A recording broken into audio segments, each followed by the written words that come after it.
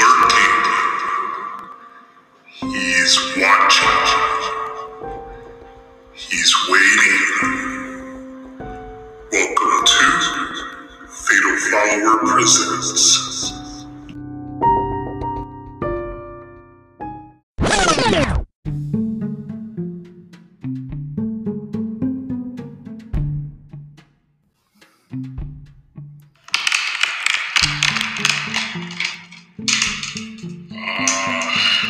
That's lame. I'm gonna keep digging.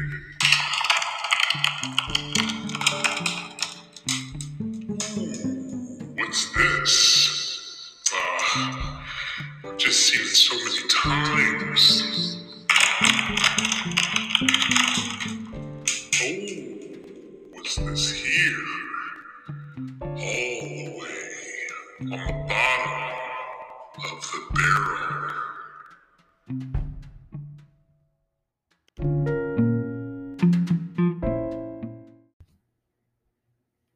Welcome to Fatal Follower Presents, a spooky space to celebrate horror and all things horror adjacent. It's the bottom of the barrel on this episode. I don't know if any casual horror fans will get this, but being a avid horror fan like myself who lives and breathes and has the mantra of all horror all the time, you may not understand this, but I'll try to explain it the best way possible. Essentially, when you've watched everything you can possibly watch, you start scraping the bottom of the barrel. You start looking for things that may be a gem, may not be, but you want to watch it just to say that you've had your eyes exposed to it and your brain fried by it. That's right.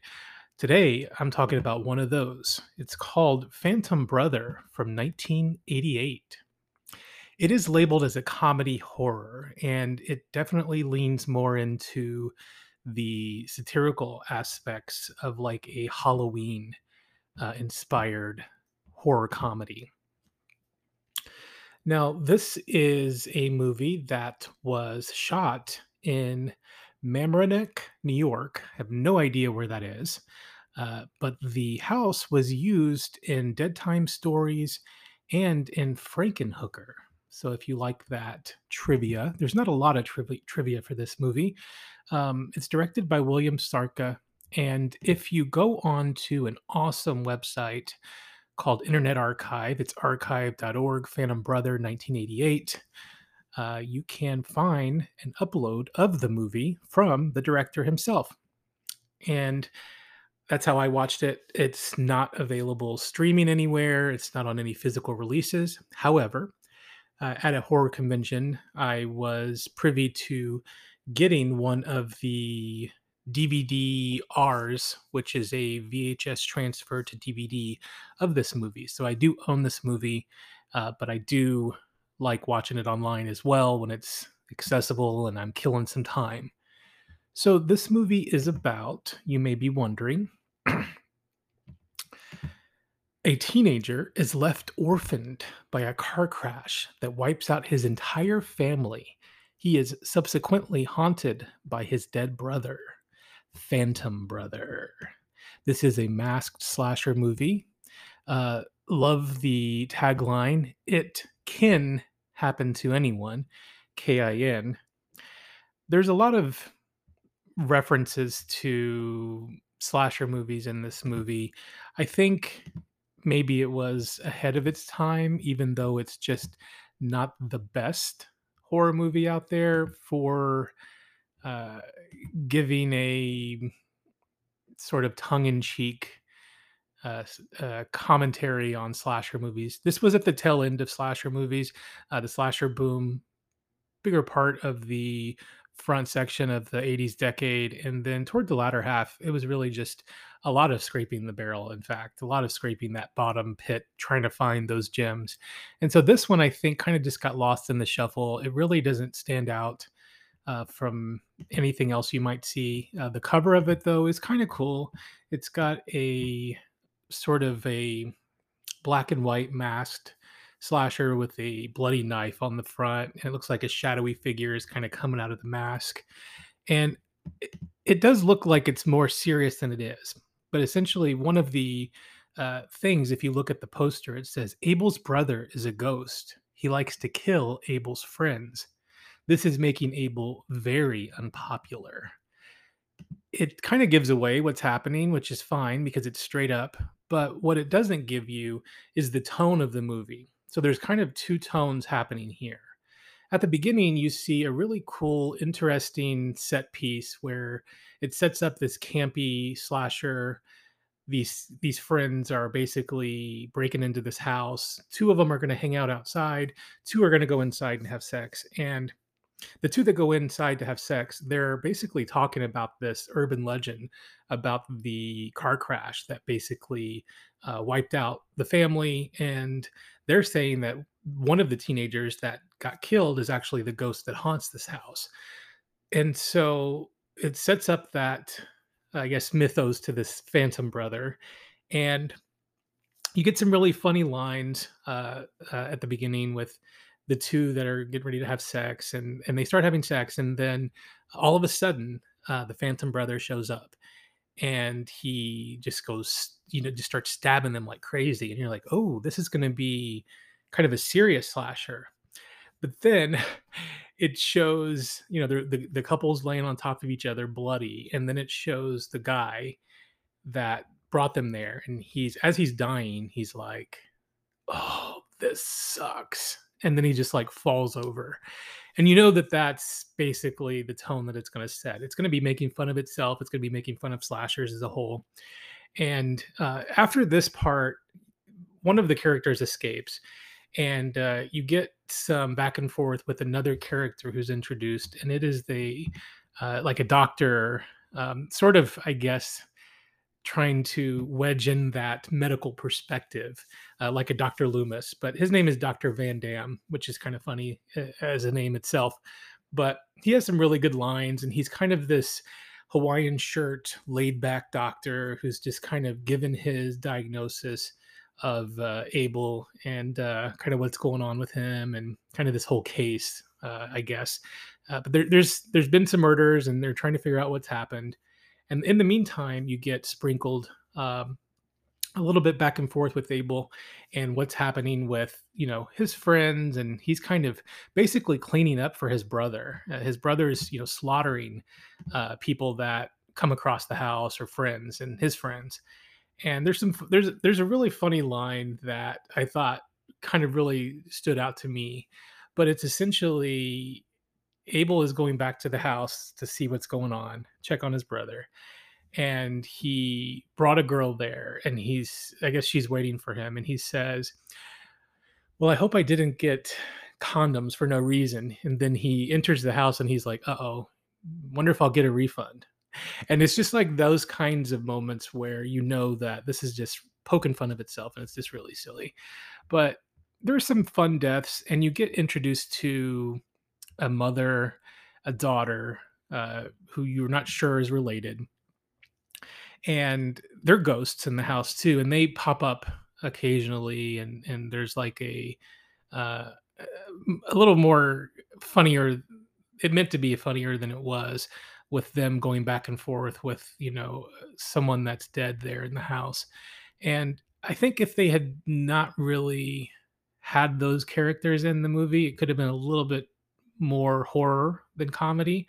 I think it could have worked better for the horror crowd, but it does kind of reveal something, and I'll go ahead and reveal it because this movie's been out for a long time, and it's not something that will take away from the experience. But essentially, these characters are all in Abel's head. He is kind of going back and forth, and you get to see what's in his mind, and it's his brother, and it's his mother, and it's his sister, and so there's a lot of weird things happening there, and you get to see it, but it's implied that they're ghosts there. So I don't know if that was really as thought out as it could have been, but he's essentially the one that's killing these people, and he is sort of intertwined with this character that her name is Jill, I believe. And there's a lot of back and forth, and he's dating her, he's with her, and she's kind of scared what's happening. And there's this climax where the doctor shows up and he reveals what's happening. And then you get a stinger with Jill that's kind of like out of left field. And she looks at the camera and kind of winks. And so it was just kind of that, I don't know, just that campy, silly 80s horror comedy vibes, akin to like Student Bodies or Sorority Babes in the Slime Ball Bolorama, like those kinds of tones of movies. So if you're into that, I think you might get something out of this. I do like this movie. It's fun. I like the Phantom Brother. I like the mask. I like the back and forth with him and his brother, even though it's himself. But he's basically going back and forth, and at one point he tries to stab his brother that's alive, and you see him sort of uh, held back by doing it, and it's just kind of weird. Like it's not another movie that I can really explain because while there's comedic moments, they're kind of funny, but the horror parts are actually kind of cool. Like there's some stalk and chase in a couple scenes, and there's some, there's a throat slit and like some stabbings, and those are pretty good actually. They're handled really well. I think this is a movie that could definitely see some love, like if it was released on sort of like a Vinegar Syndrome label or something like that. I think would be really cool to get a nice Blu-ray of this, so you can see some of the extras and get an idea about what was going on during the production and what this ultimately was supposed to be. But overall, I mean, it's fun, and I suggest that you check it out. It's really just a shot on video backyard regional film. It's low budget. Effectively, though, I would say it's probably one of the better shot on video movies. It actually looks like if it was lovingly restored, you could see some of the details of how the shots were set up, how the cinematography was there. And I know that there's like a scene where the Phantom Brother pops up and there's like this bluish hue to the film, and there's like this foggy backdrop, and that was really cool. Um, but yeah, I think this is really fun. I think you should definitely check it out online if you get a chance. And there's some really fun moments with like the banter with some of the characters going back and forth, and just like some of the lines they say, they're so straight faced when they say some of them, and they're just so like horrible. And then also like the house, like there's pentagrams and 666 everywhere.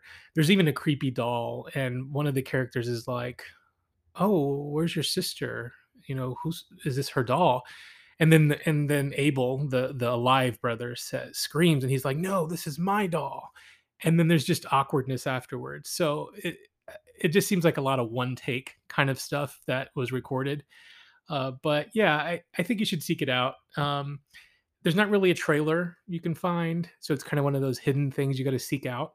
But you can, like I said, you can watch it.